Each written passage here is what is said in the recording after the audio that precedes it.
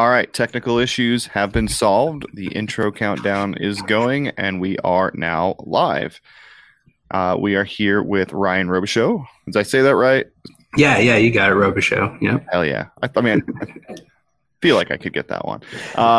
And we're going to be here talking a little bit about Kiowas, particularly about Ryan's brand new book that just released about 2.5 weeks ago, Scouts Out, which is a memoir of his experiences as a scout helicopter pilot in Afghanistan, both in the Bagram area and also in 2013 in Kandahar, which is obviously why he is on the Panjway podcast. So, Ryan, thanks for joining us. It's a privilege to have you on here. It's been a long time coming, so I'm glad we're finally able to get it going. Yeah, absolutely, man. I've been looking forward to this. Yeah, for sure. I'm glad you got a chance to come on and chat. So I guess the first question is, did you flew over Panjway, right? Yeah, absolutely. So you can tell us a little bit about that. Yeah, I mean, so basically the whole operation, the whole security zone, that was kind of known as being where we're going to operate a lot, I would say. So I do remember on my first, a couple flights out there, ripping out with the previous dudes, and they were just like, hey, that over there, that's Spurwingar. Like, you're going to get familiar with that mound over there. It's a very notable terrain feature. Yeah, and I was like, that's like a fake mountain compared to the other mountains. Okay, I can't really miss that. Yeah. more like a mound. Yeah. It was just a big anthill with maybe like a tank on top. I do remember there was an artillery piece or a tank or something up there one day. I was like, oh, okay. But yeah. Yeah, I think they when you were there, they had this thing called the MGS, which was it's basically a main gun mounted on top of a striker, and the freaking striker and armor dudes are like in love with that thing. Yeah. They had it parked up there. They thought it was going to change the war, and I'm pretty sure they fired it about a handful of times. It wasn't very good. But, I don't remember ever seeing it go off. No, it's a line of sight weapon. Right. Why would they use that when they have you? Right. So. Before we get too far down the rabbit hole, we wanted to cover a couple housekeeping items. If you're paying attention to the Scouts Out social media page or the Panjway podcast website or social media page, you'll notice we're running a brand new promotion in conjunction with Scouts Out to get some books sold.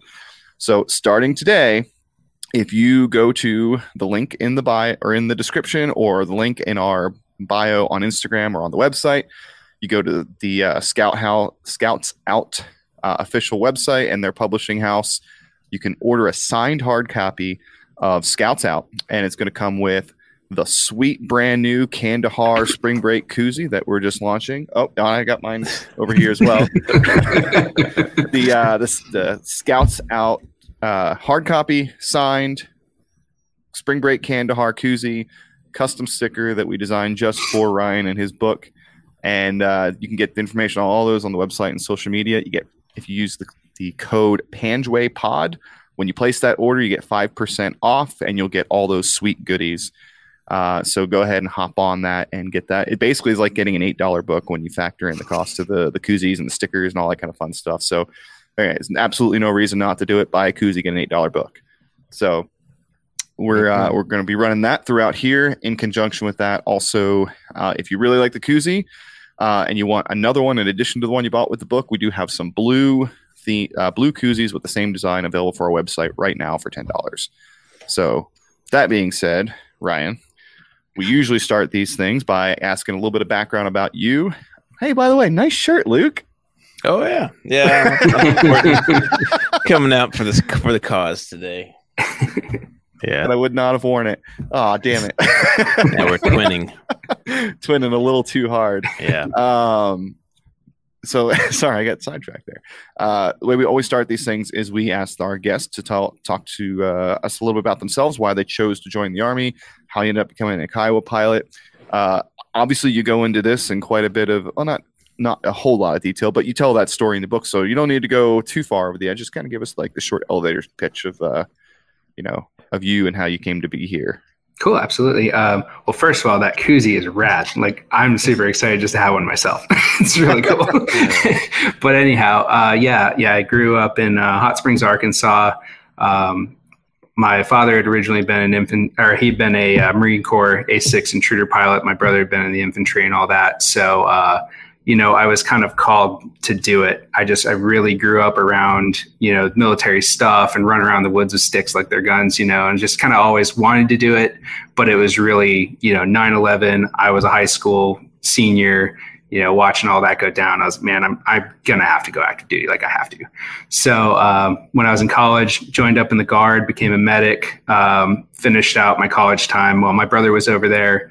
Kind of reporting back what's going on. And I'd read, news to him and all that because he was in Baghdad in early, 2004. So they didn't really have good intel gathering. So I'd get a call from an Iraqi cell phone. I'd like run to the student center, get on the computer, try and tell them stuff. So I was in the Guard at that point, but then I need to continue this. Like I need to actually, be doing this more than just on the weekends. So whenever I learned more about the Warrant Officer Flight Program, it just sounded great. I went through that. The interview process was pretty crazy. There was a lot of people trying to go through at that time. It was a very saturated environment, but they tried to make me a lieutenant. I was not okay with that.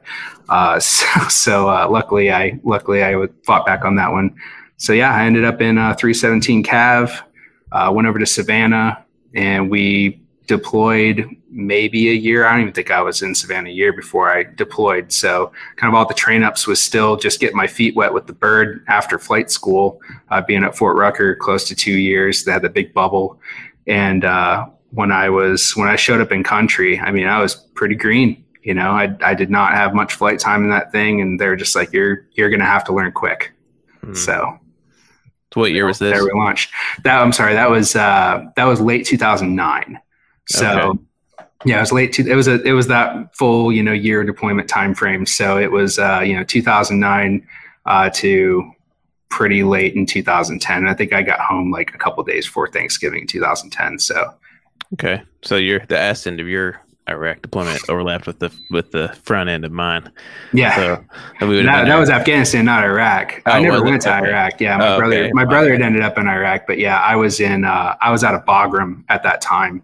We had made we'd made a Fox troop which hadn't stood up since like Vietnam, but they needed a contingent of Kiowas and Apaches on Bagram.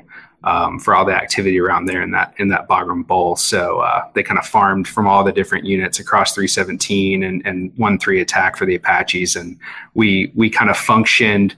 It was interesting because we were a very small contingent as part of a combat aviation brigade on the south side of the field.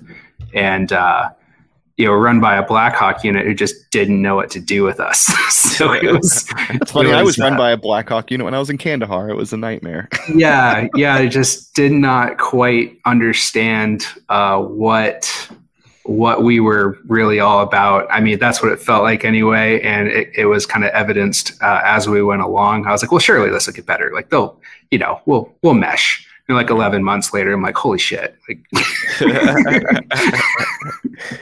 so was the things pretty spicy during that deployment for you?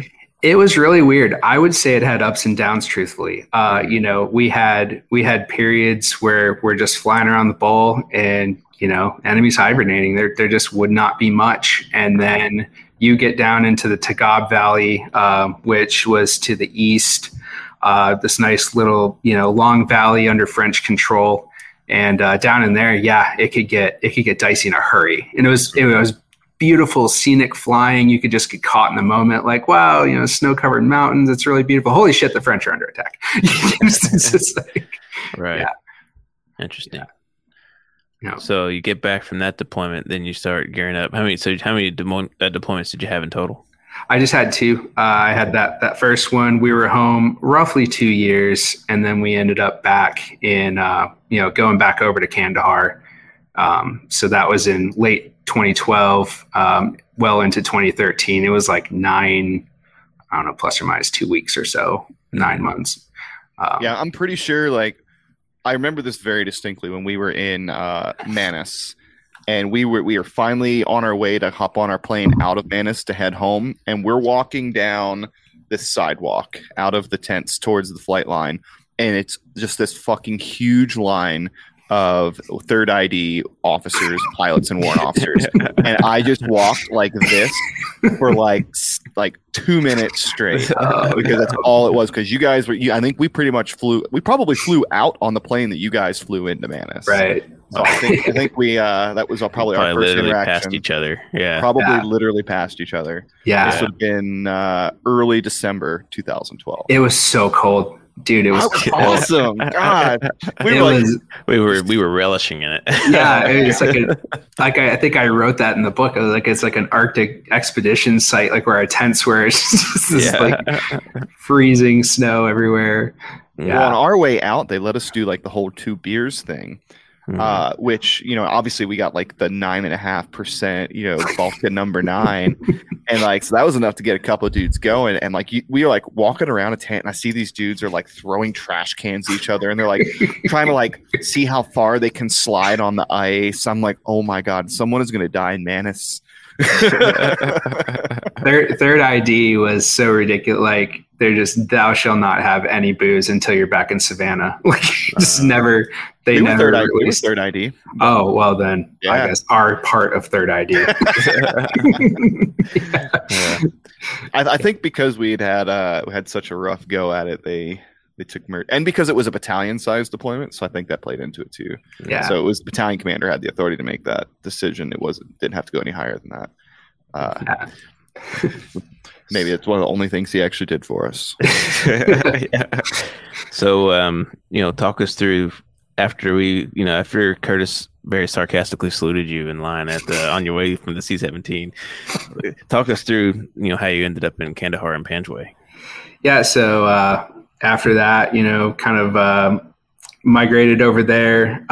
Pretty much from the time we hit Kandahar, I was like, this is going to be definitely a different deployment than Bagram was.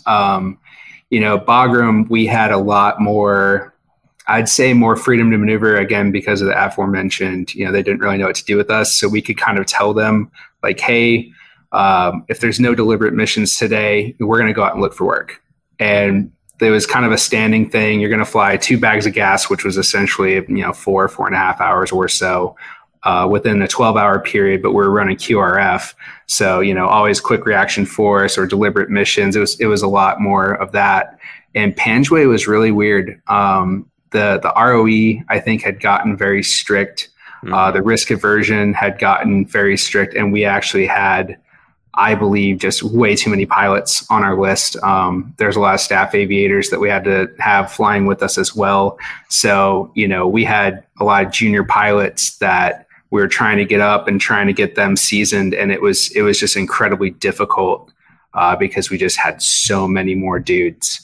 On that. And I want to take a second and explain what you just said, because to a lot of people that aren't aviation, it might go past them, the whole staff aviator thing. The aviation companies, just like an infantry company, everything else, you have like your normal guys, like your infantrymen, your team leaders, your sergeants, your platoon sergeants, everything like that. Aviation company's not all that different. It's just a lot smaller. It's mostly warrant officers. But what you have is, because everyone at the battalion level, like your S3 officers, S2 officers, most of those are also pilots, but they're not in a company. They still have to fly. They have to meet minimums. Like, they're still rated aviators. So what ends up happening is the companies have to support them flying. So whereas they're not actually in like a maneuver company, they still it's kind of like guest appearances. They'll like come in and be like, hey, I'm here to make sure I meet my minimums and say I actually did something on this deployment. And so they come in, and like you said, if you're a junior guy and you have way too many pilots and there's only so many shifts that the maintenance can support, these guys coming in, like if there's 20 of them trying to maintain their minimums, like, you're like, dude, my job is to fly and you're taking all my shit. Yeah. Because there's 20 or 30 of them. I can imagine that being incredibly frustrating. Super frustrating, especially because they suck. Sorry, guys. But when you're a staff pilot and you only fly once a week, you fucking suck. You're like, there's some really good ones, or some really good ones that might have just come off the line or are just certified badasses, which they do exist. But like, for the most part, when they're just out there, they're basically just like tourists, and it's kind of annoying. Yeah, so I could see that. I remember. Yeah, I remember.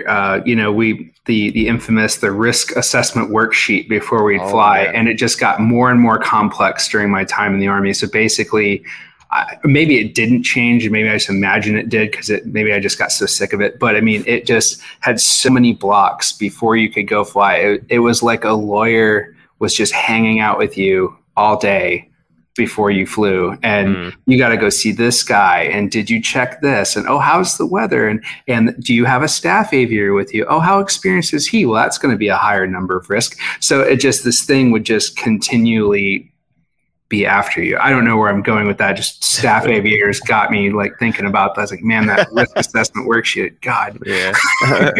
Well, and that's another, another aspect of the whole aviation deployment that, everything we do is very meticulously at least thought of. I won't say it's meticulously planned because that's just not true.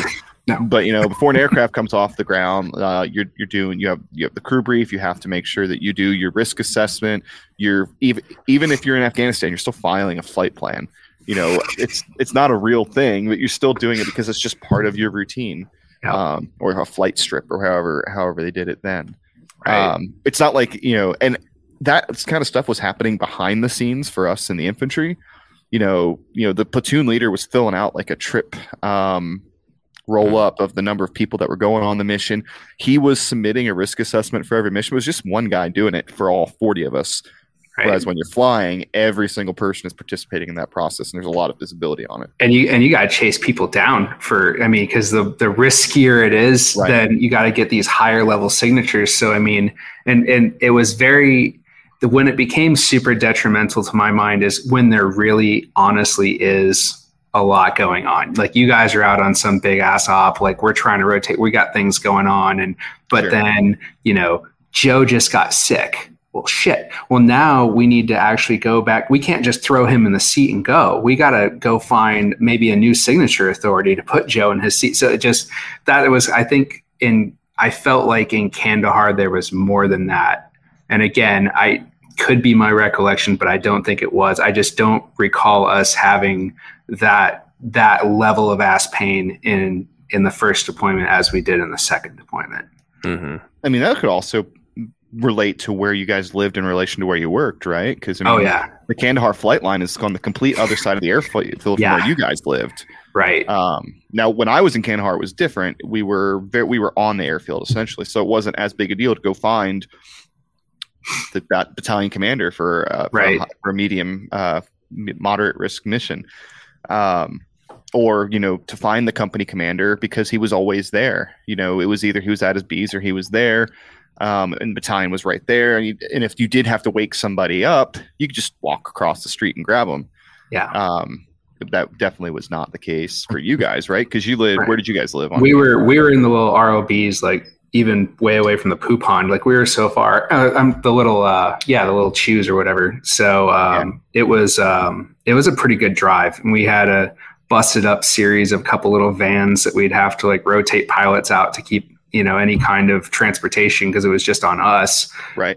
So we had this just like busted van trying to get everybody to the flight line.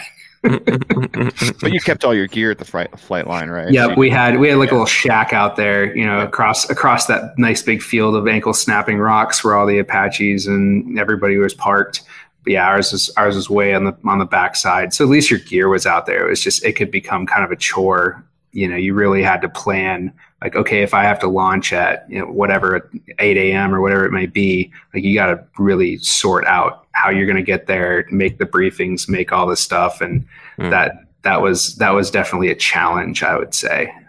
And you guys weren't even allowed to be on the real airfield. They had you like stuck on what they called Mustang Ramp, which was like this like mini base just north of the airfield. Because I'm assuming the Air Force was like, helicopters will not. Yeah, they can land in the rocks over there. They're fine. Yeah. Well, despite the invigorating details of Army aviation risk mitigation, let's look. It's an important part to understand. The second part of Ryan's book, where he felt a lot of those things were actually getting in the way of helping people. Yeah, and I think that's where I was trying to go with it. It's just it was the whole Panjwai fight. I had heard these things before going there. I distinctly remember, the calls before we went in, and they're just like, I'll never forget the quote. It's just, it's fucking game time out here, boys. Like, okay, it's game time. It's going to be game time. But then when we went, I was like, there's so many problems for us to go through before we can get to game time. So I think that's why I was trying to cover some of that, because they were legitimate hurdles before we could really get out there and try to mix it up. Yeah. So when you guys got boots on the ground and after you got your paperwork lined up or whatever, like when did you start flying, and like what was what do they call it, aviation AOR? Yeah, so you go out and as our instructor pilots would link up with their guys, get the local area orientation, as we call the LAO, done, and you start passing it on for everybody in the troop. So you start mixing in crews with the dudes leaving. So it was pretty quick after we got there. We had the same dance of all the classes and things to get you up to speed on the area.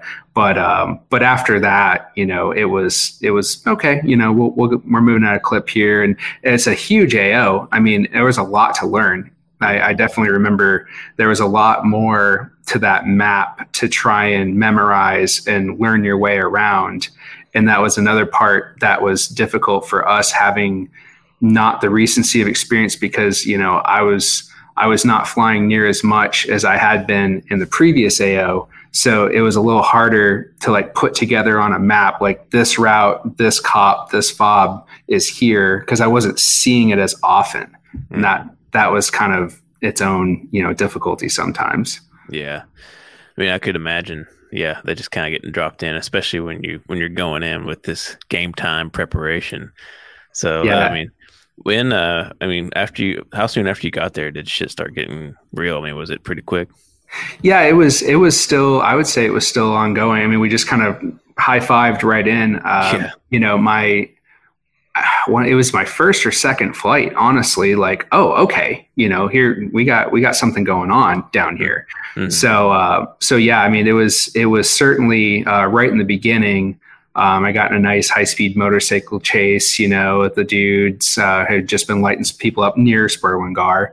I tried to knock them off their bike with a smoke grenade, and we were chasing them around. And, later on in the same mission, I was like, that's not right over there. Kind of the patterns of life were starting to come back. Yep, that dude, I think he's emplacing an IED. And, later on, Pred kills dude with, Hellfire. I was like, hooray, I found him.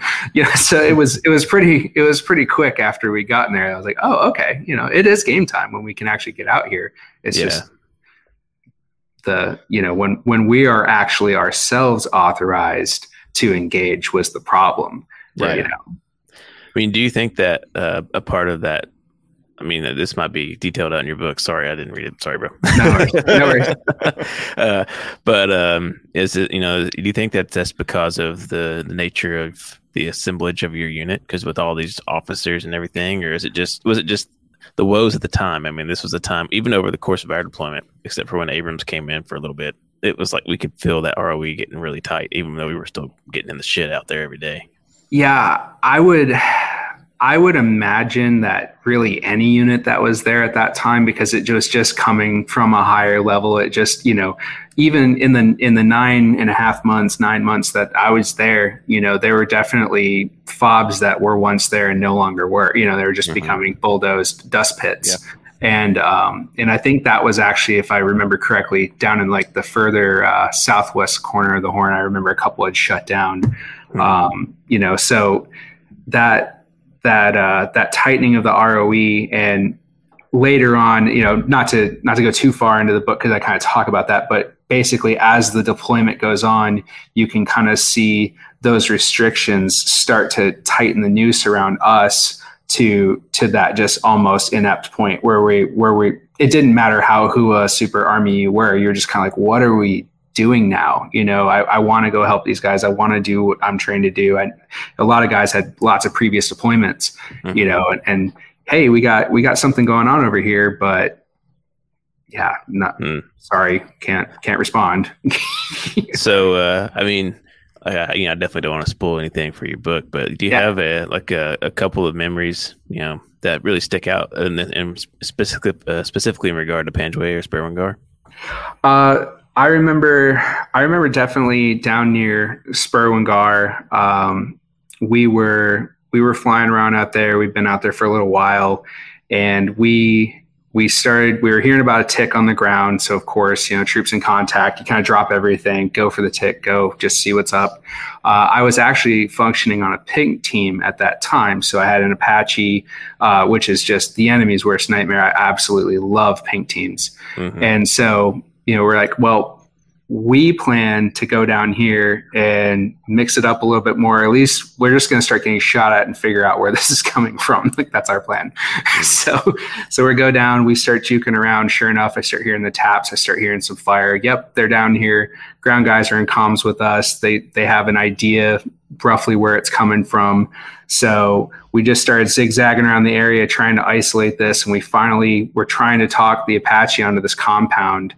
And because all the calots look roughly similar, I imagine from the ground, it's just absolutely horrible. But we were trying to talk the Apache on, trying to talk him on. So finally, I was like, I'm just going to drop a smoke grenade right in the courtyard. He's like, but that means you're going to fly over the courtyard. I was like, yeah, I don't know what else to do.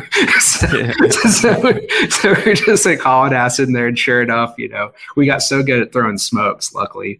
And, we had no doors on. So I just kind of leaned out and just hucked this smoke grenade. And it was like one of the best throws I've ever done.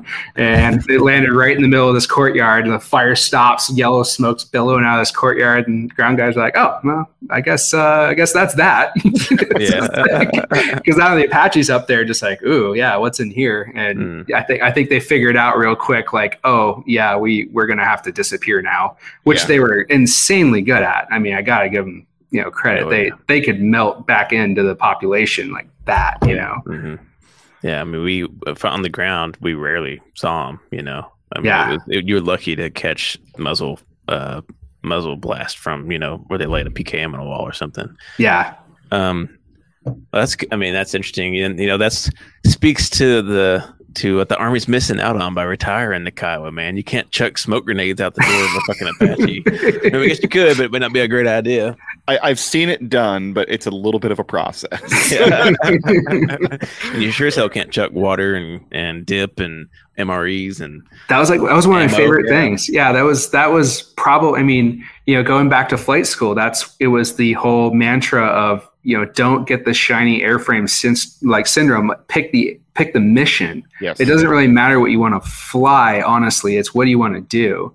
And just talking to my brother and I'll admit fully, like going into flight school, I didn't know crap about the Kiowa. It was actually at Fort Rucker that I really even started to learn about what it was all about, having some chats over the phone, with people who had been supported by them before. I was like, holy crap, like this thing. I mean, I've even been in the Army for several years and I don't know shit about this aircraft. And that's when it dawned on me. I was like, this thing is only known to those who are directly supported by one, like usually in combat roles, because there's so many people that I know that are retired Army. And they'll be like, what'd you do? Like, I flew the Kiowa. What the hell's that? Yeah. Obviously, we had a different time. Yeah. I mean, that's... So you're saying you didn't pick it because it was the only aircraft that didn't require you to have to complete... Yeah, I can hear you. Yeah, we got you. Oh, that was me. Yeah, plug yourself. So I'm saying you didn't pick the Kiowa because it was the only aircraft that didn't require you to learn how to fly a second aircraft? No. And for context there, you learn essentially on the Kiowa in flight school. So if you pick the Kiowa after you learned on the Kiowa, it's kind of like cheating. We still had the we still had the TH-67s and BWS, so I never actually flew that Alpha Chuck. Yeah. Okay. All right. Yeah. So we flew TH-67s and then the Alpha Chucks in BWS. So I can say that for a very short period of time, I too was a Kiowa pilot. I think one of the things, I like that you point that out, and that's the unique aspect of the Kiowa is the connection with the ground guys. It's just like, and the ground guys love it, and I like that you picked up on that, and that was kind of your motivation to pick the mission instead of the airframe. I like that. I hope you put that sentence in your book. Absolutely, I think I did. I mean, that's cool. I mean, I had a following thought, but I've lost it. So move on. That's good. So you mentioned that you're flying a pink team on that last story you talked about. Was that your guys' preferred teaming on that deployment? And who were your Apaches? Were they also with Third ID? Yeah, we hadn't had a smattering. I remember actually we had UAE guys that we were rotating missions with as well, which was kind of odd. UAE guys flying Apaches in Afghanistan? Yeah. I had what? Yeah. Wow, that's legitimately very surprising to me. I know they've been involved in Afghanistan, but they've always kind of chosen to have a very low profile. Yeah. But the fact that there were a bunch of UAE pilots out there smoking Taliban, and now they're currently supporting the Taliban government, mind blown. Boom. Wow. unless I'm having the most senior moment and I just assign that in my brain. No, I remember that because I do remember supporting them in the ALSI shop too. We had UAE pilots coming in, to get gear and all that kind of good stuff. And I'm like, oh, where are you guys from? Oh, that's interesting. That's fascinating. That is, yeah. How do you team with a UAE pilot? I mean, like, it's just like, how do the rules? I was lucky enough not to have to. Yeah, I never did. I know it was happening, and it could have been like it could have been just a very like small time that we even did it, but. Because I mean, I've teamed with, or not teamed with, worked in parallel to Italian attack pilots. Yeah. And like the rules were very clear. It's like, hey, you don't fucking talk to them. They cannot engage. They had a completely different set of ROE. We couldn't receive like a talk on from them. They couldn't receive a talk on from us. It was like, hey, they exist and they're over here, but we can't do anything with them. Yeah. That was like a modern first world, European NATO ally. Yeah, I'm trying to locate the exact point where I kind of talk about that, and I missed that in the book. It was February, and we had begun flying joint missions with the United Arab Emirates, who also had Apache station at Kef. There it is. Wow, I must have just like blown past that paragraph. Yeah, insane. Yeah. So I mean, it was kind of. And in fact, in this particular instance, that's why I think I talked about it, because it was supposed to be a scout weapons team unless the UAE pilots showed up. And we were basically in the security briefing like, if UAE pilots show up for an Apache flight, then one of your Kiowa crews is out and they're in. Wow. Oh, okay.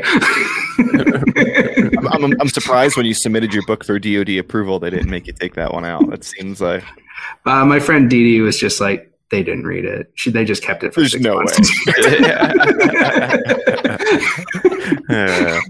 That was her charge the whole time. I was like, hey, it finally cleared. And I like sent a screenshot all proud with my little memo. And that was like the first thing she said. She was like, they didn't read it. No. And for context there, when I guess anybody who's ever been in the military, if you write a book about your time, you are required to submit your manuscript for DoD approval for release. Yeah. And it's a just slam your head into the table 6-month process for me, and that's also while Afghanistan was just falling apart. And I was just sitting here like, I'm talking about this shit like for years. It's right here.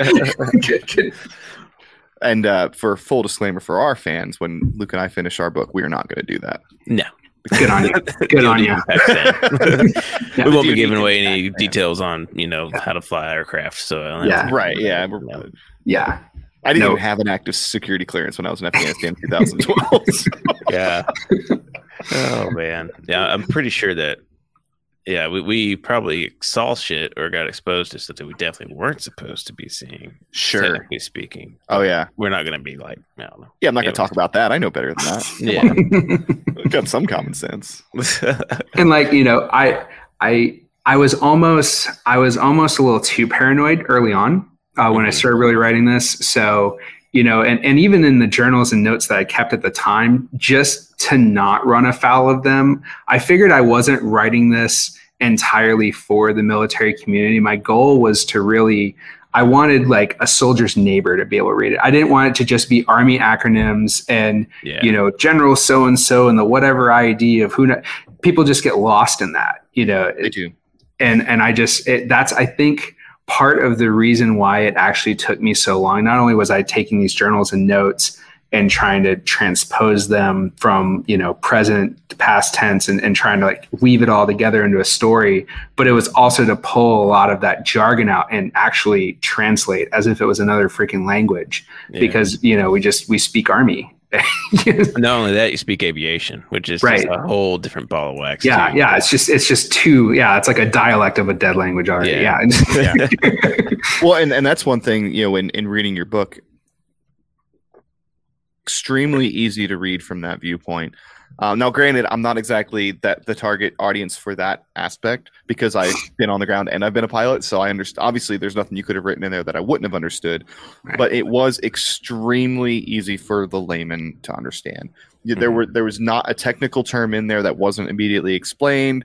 In fact, I can't even remember all that many technical terms that were even mentioned at all. I think I tried really hard to just say armored vehicle, because again, it didn't matter to your average reader that it was a Cougar or an MRAP or an MATV or a Striker. I think it would have muddled the point that I was trying to make in many of those cases. So I confused them for sure. It's like, oh wait, I thought you were talking about Strikers. Yeah, why are we suddenly? Why are we talking about MATV? Is that a tank? Yeah, right. It doesn't matter. Yeah. I mean, so what kind of prompted you to start the book? I mean, is this something that you had ambitions for early on, or was it something you just kind of put together later down the road? I didn't want to do it at all. So I'm not even kidding. I did not want to do this. So it all started out, I was writing journals for family when I was in the Bagram deployment. So rather than deal with, even Facebook was evil and around then. So I didn't want to be putting stuff on social media, but I didn't want to be sending out emails either. So I was like, how can I do this? So I made what was essentially a password protected blog. And that was my notes and my journals. I was just keeping like very, very small group of family and friends. Sure. And I was only doing that. And it was my grandmother who had been a reporter before. She had worked on Capitol Hill. She had interviewed all these people, and she started badgering me later on in that deployment. Like, the things you're seeing and the pictures you're showing and all these things you're explaining, these guys don't know. Like, the media is not saying anything about it. Nobody knows that this is happening in the manner in which you're reporting it. People know we're there, but that's about it. And so she's like, well, when you get home, have you ever thought about writing a book? I was like, no, I'm not going to do that. so like 2 years went by. I go again. I set up the same thing. So now I'm in Kandahar. I'm still saying, and it's getting worse. And I'm writing all this stuff down, and the tightening of the ROE, and I'm watching these ground guys getting lit up, and it's so frustrating because I can't do what I need to do about it. So she's still coming after me. Just, you got to do something. And then she finally wore me down and was like, when you get home, I'll help you. We'll put it all together. We'll create a book. So I said, okay, fine, I'll do it. I promise I'll do it. She passed away like less than a month later. So she had a stroke while I was over there. I didn't even get a Red Cross message. It was kind of like I found out in just the worst way. So my roommate, though, had heard me. And so one day he's over there and he's like, you have to write a book now, right? I was like, fuck. Yeah, I guess I do. Yeah. So I started compiling it all, and literally since I got out, it's freaking 7 years that I've just, I said I'd do it. So I got all my notes, I got everything together, and I was like, well, yeah, people need to know. She's right. Sure, they need to know what's going on. So that's how it came to be. I kind of had the same realization today as I was scheduling out some of our posts for the next week. And this is not a knock to journalists at all. I mean, I have a lot of respect for people, especially conflict journalists, that risk their lives and their well-being to go and report on these things. But there are millions of pictures and stories and videos from people in all the NATO forces, America, Canada, that were on the ground, and they weren't even being deliberate journalists. They're just taking pictures as they're going around. But it's probably the most comprehensive documentation of a war ever in history. Absolutely. And it's just stuck on a whole bunch of people's old hard drives and cell phones. And it's just mind-blowing to me that, the media, like a reporter would die to have that kind of volume of information about any topic, period. Right. And most guys, it's just sitting on their old 2012 laptop, and they never even bother to bring it back up. And it's incredible that there are people like yourself that are taking the steps like, hey, I want to take this information and arrange it in such a way that it's going to have a meaningful representation of my experience going forward. Yeah, and it was challenging too, because I have what I know and what the pictures I have, but reaching out to others, trying to get maybe some of their stories or some of their pictures, it was extremely limited, not really from their unwillingness to help, but just like you said, they're like, oh dude, that hard drive crashed like 3 years ago. Right. Yeah. Or you that's on my lost old camera. I lost everything. That. Yeah. Just like, wait, like everything you had's gone. Yeah. Just a couple years ago, I just shit the bed. Like, so what's going to happen in like 10 years? Everybody's going to like have upload their stuff online, and then Google's just going to start leaking war crimes. Yeah. Well, and that's another thing too. I mean, on the American soldiers' behalf, I should. Yeah. Right. Yeah. But I mean, there's how many pictures have people taken that after things like, oh man, that's probably not something I should have taken a picture of, and then they're scared to keep it, and they just discard the whole hard drive or they delete it. It's like, hey man, like that's history. Now, obviously, unless you're like actually documenting a war crime, okay, that's one thing. But if it's just a picture of a dead body, what's the story behind that guy? How did that situation come to be? Just because it's a picture of something morbid doesn't mean it's not something worth retaining and considering. As long as it's not like something that like you're putting in your closet and like tying a noose around your neck and doing your thing to, like like it doesn't need to be weird, but this is that there's a story behind that picture. And that's why, I talked about when Bagram got attacked in 2010 and the Apaches just waylaid these dudes, but they were wearing our uniforms. They were coming in across the wire but we were, I'm the one doing the battle damage assessment from this, so we're going out there early in the morning. There's just dead dudes everywhere, wearing ACUs, have RPGs and all kinds of crazy shit. But I was like, I can't take pictures of this on my own stuff because I'm afraid of the ramifications of that. But now that you say that, you see like footage from Vietnam and Korea and World War II and anything before, dead dudes laying around everywhere. Yeah, but they had obviously successfully scared me into not doing it. So Oh, they tried the same thing with us too, with like the GoPros. GoPros. Because first half of our deployment, everybody was wearing a GoPro. And honestly, the best way to make sure you didn't get into a firefight was to wear a GoPro. Because if that thing was recording, like just nothing happening. No action here. No action here. Yeah. But then a couple Marines pee on a dead body in Helmand, and now suddenly it's a big deal. Which obviously that is a big deal. Right. But I don't know. I never understood that, and I honestly never paid attention to it. And I made up for it on my second deployment.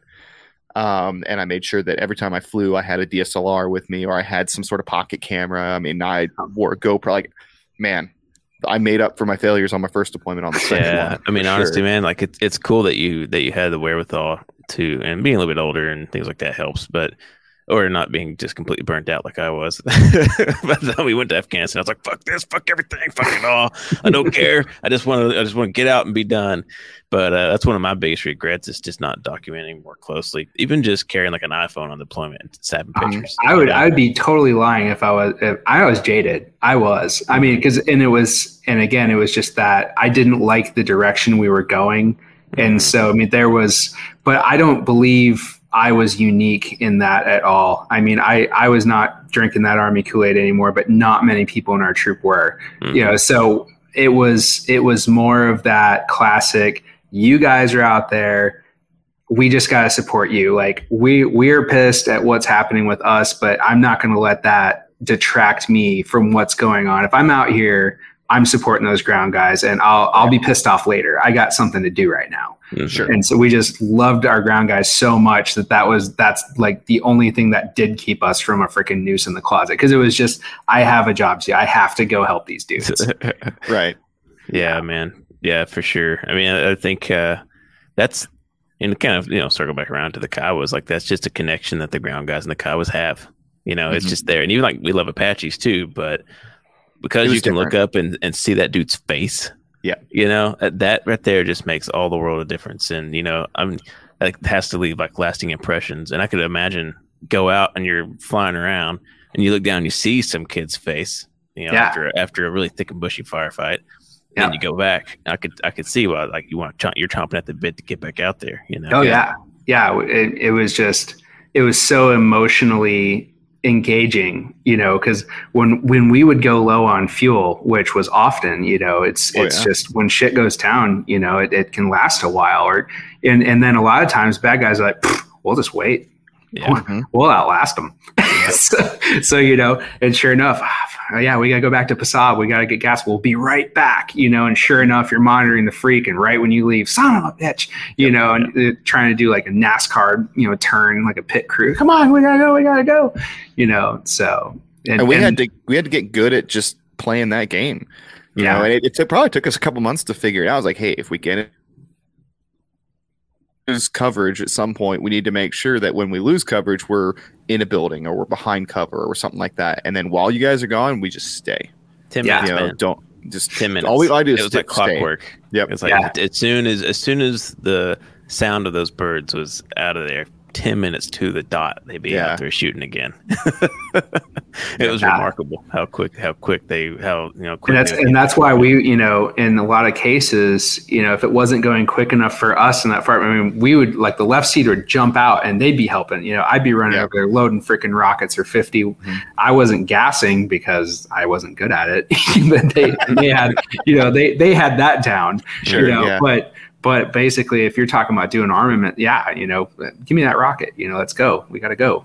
Yeah. So, I mean, I imagine your fuel and FARP terms are pretty quick in the Kiowa, unless you have to load the 50, right? They were still pretty quick. I mean, because you know, there's about 100 rounds in those 50 cal cans. I mean, they're just running out there. They're just linking those belts, and it was quick. It could be real quick. The whole thing with the Kiowa, I was actually talking to a really good buddy who had been an Apache pilot with me on the first run, and he was actually talking about how the Army, because he's still in, and he was like, you know, the Army's missing out on such a rapidly deployable asset, because he just recalled, he was like, when you guys would have a tick, you were just in the fucking air so fast.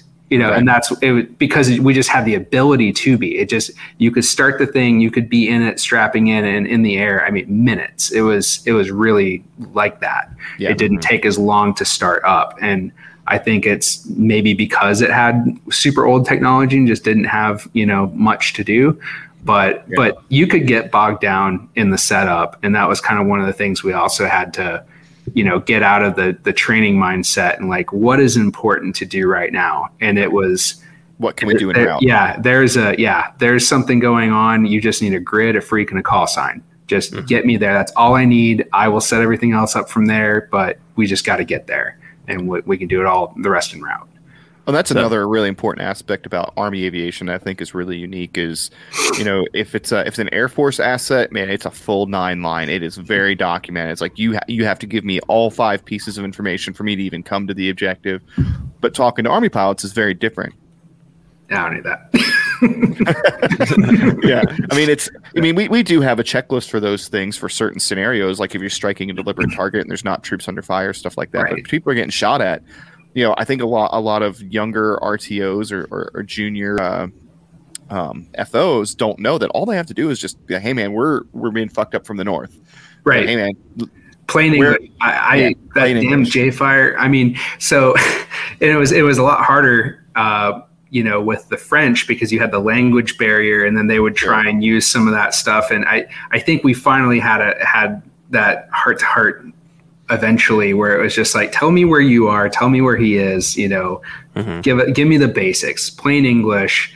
You know, I tried really hard to just, whether I was talking to a Frenchman or any other foreign forces or even the US, I found it, when you started trying to just use so much tactical jargon and trying to make it proper, it was unnecessary. We didn't have time. We have to just get things going.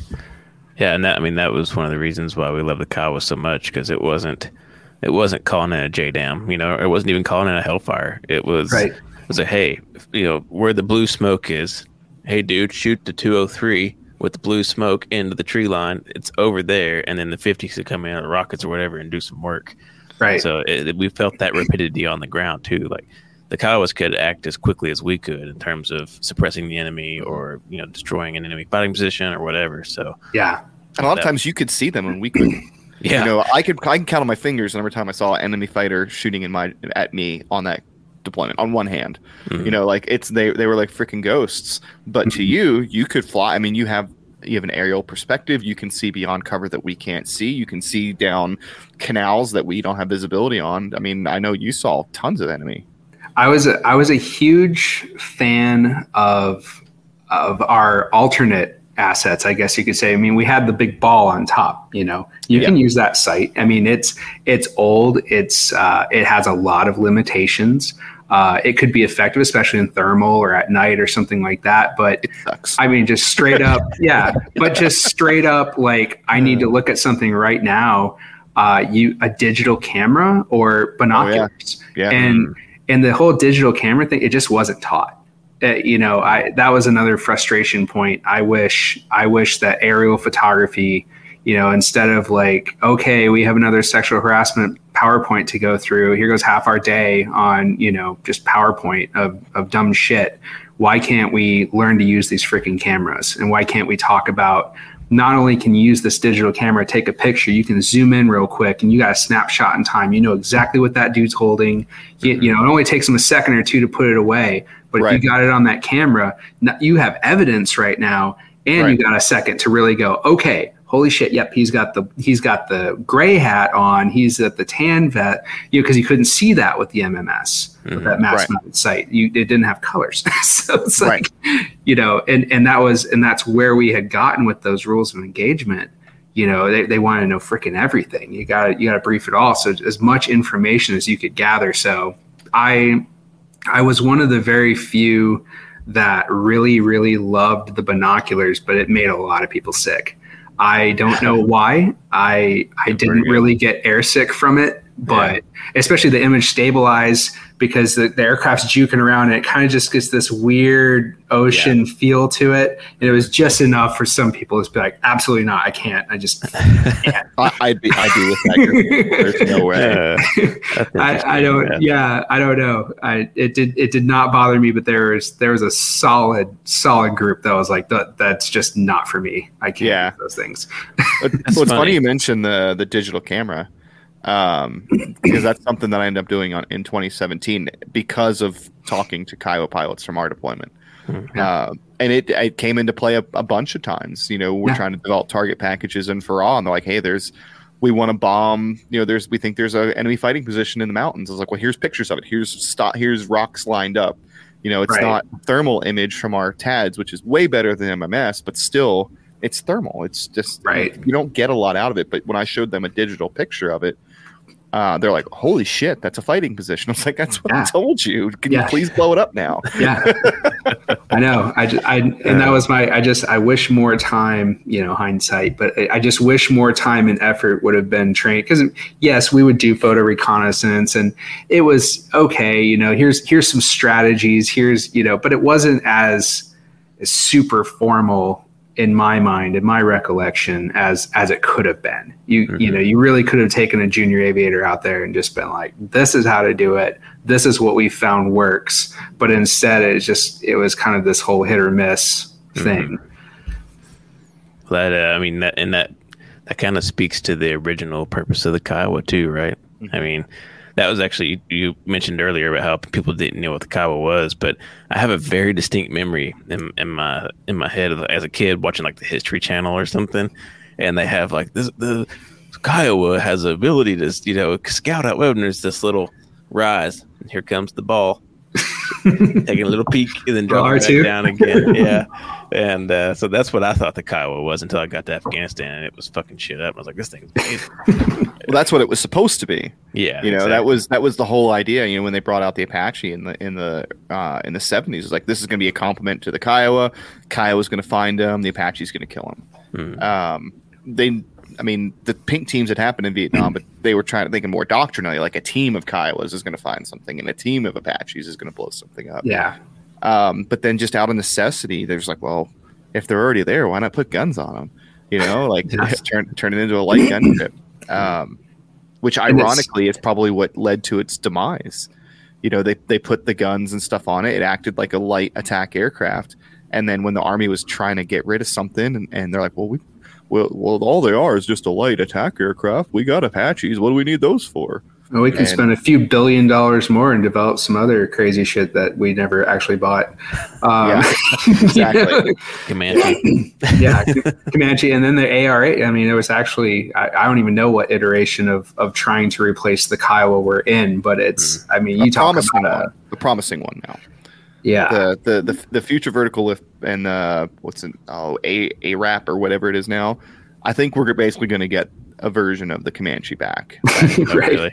And it looks really good. I think it's going to work out because they've kind of changed. They're under budget and ahead of schedule for government acquisition. Well, that's a plus. I know, right? What? I didn't. When you said that, I was just like, "Oh, he's being funny."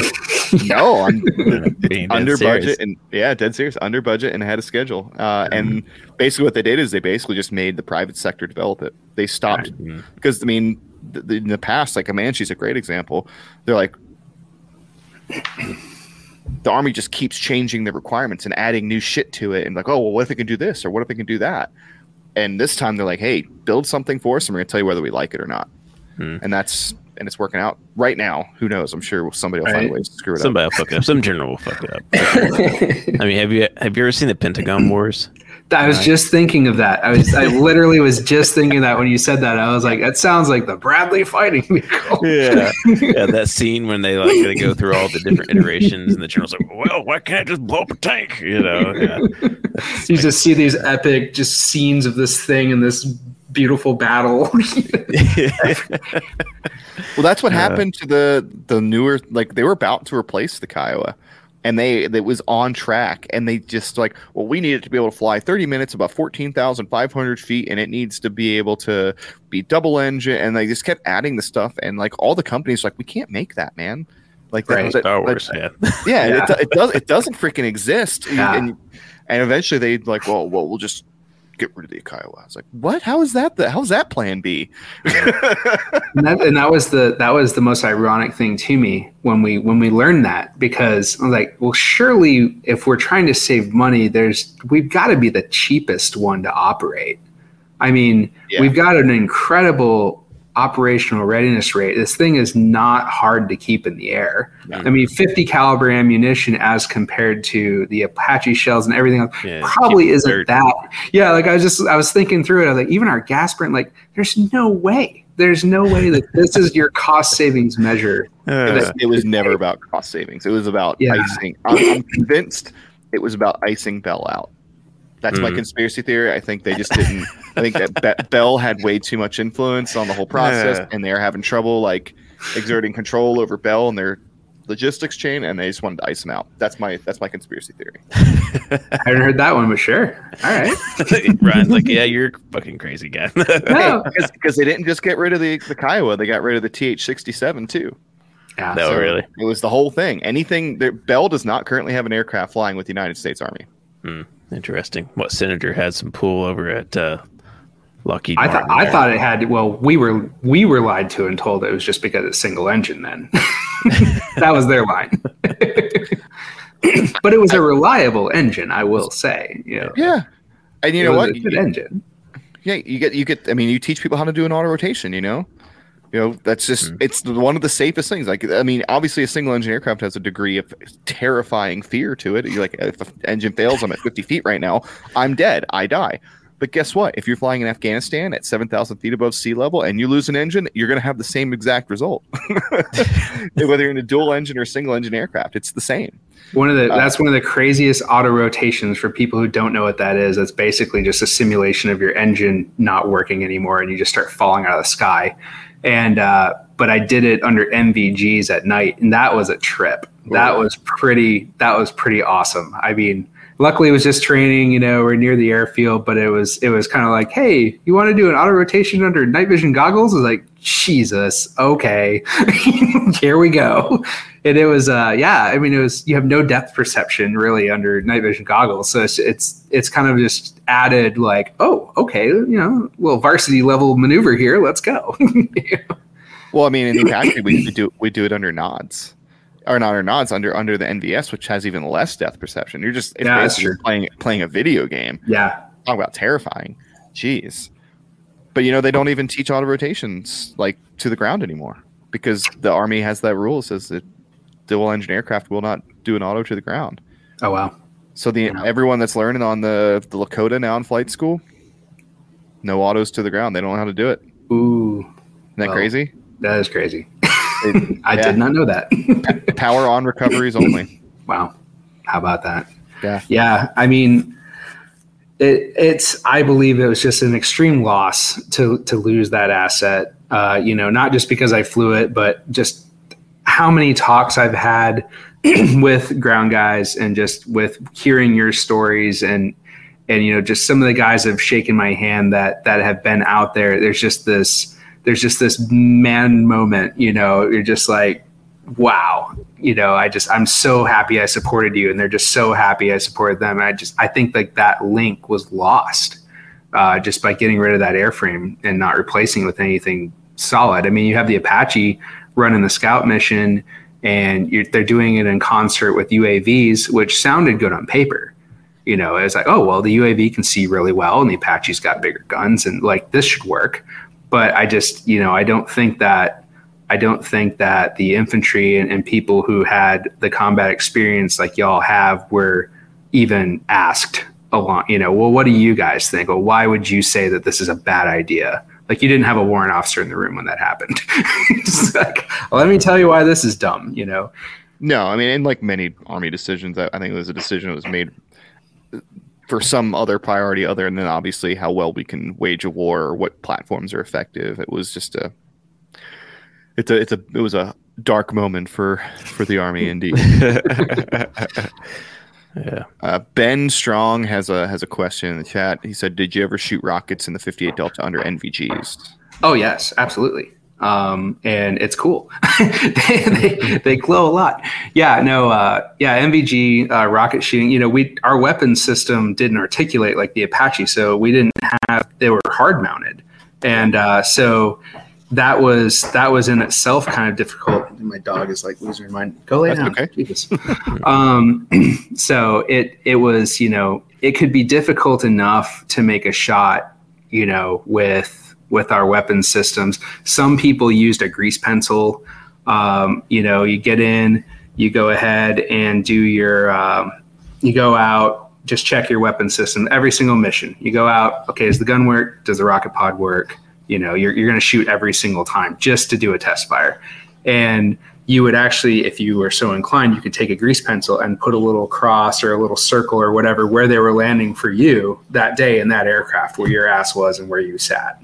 So, but you couldn't really do that under NVGs. You wouldn't see that grease pencil mark. I never really took very well to the grease pencil because I wasn't originally trained with it. Like our first troop really never used it. So it's kind of like one of those things that came in later, like, oh, you should use a grease pencil. But for that reason, with NVGs too, it's like, well, that's only going to be good in some cases. And I've just never really used it. So I don't know.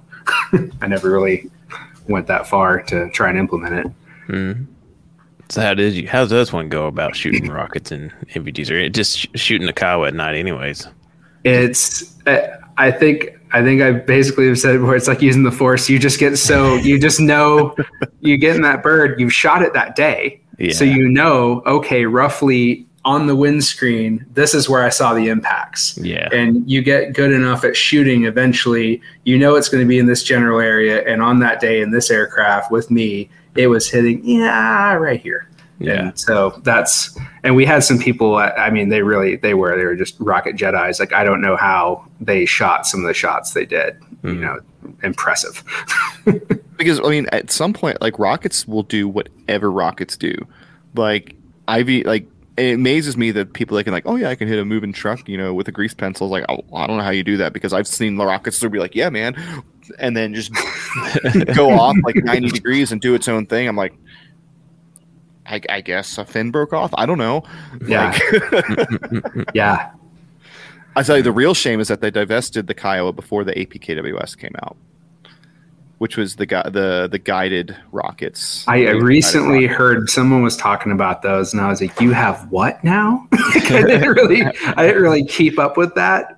But like, yeah, bro, you should see these. I'm like, oh, yeah, like way to be late with awesome munitions. Yeah, game changer. Yeah. The only thing that would have hurt the Kiowa employing APKWS is they do this weird thing. And sorry, I'm going to bore Luke, but I don't really care. So when they come out the aircraft, like normal rockets, they have a pretty straight trajectory, and Hellfires have their climb and then dive. Right. Well, these go they dive first, and then they flatten out, and they have a really flat trajectory into the target. So if you're already at a low altitude, it's not very good because it's just going to plow into a tree or a farm or something. Right. It's just another diving fire, and that's the majority of a diving fire with it. I mean, that was really our thing. It's going to be a diving fire engagement. We're diving in, and we always had to be careful with that too, because you're going in and you're shooting and you're doing whatever, and you got to kind of be cognizant of that altitude and that airspeed and all of that. But it was difficult with them being just hard mounted, until you really got the hang of it, of where those rounds were going to go. And Shane Blanton said, "Stop talking about his rocket shots." I'm assuming that's somebody he flew with. He's a good dude. I like Shane. You're good at rocket shots, Shane.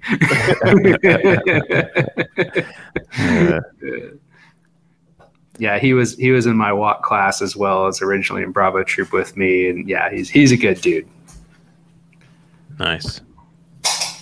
So as we're approaching the end, and you've gone through this entire process, you have written a book, it is out. Where can your book be found? Where can it be purchased? In addition to obviously the special deal that we do have ongoing, where if you go to your personal website. But if somebody does want a hard copy, or they don't really care about getting all the goodies, where can they get your book? Yeah, so if you actually go to www.scoutsoutbook.com, I have links now on there that basically have it right there, front and center, like right on the homepage. There is a special button that says, here's where you're going to go for a signed hardcover book that you can enter this coupon and you're going to get the goods. If you want it, right now, Amazon style, absolutely. Amazon's there. If you're, a Kindle reader, you can have it in the next 5 minutes.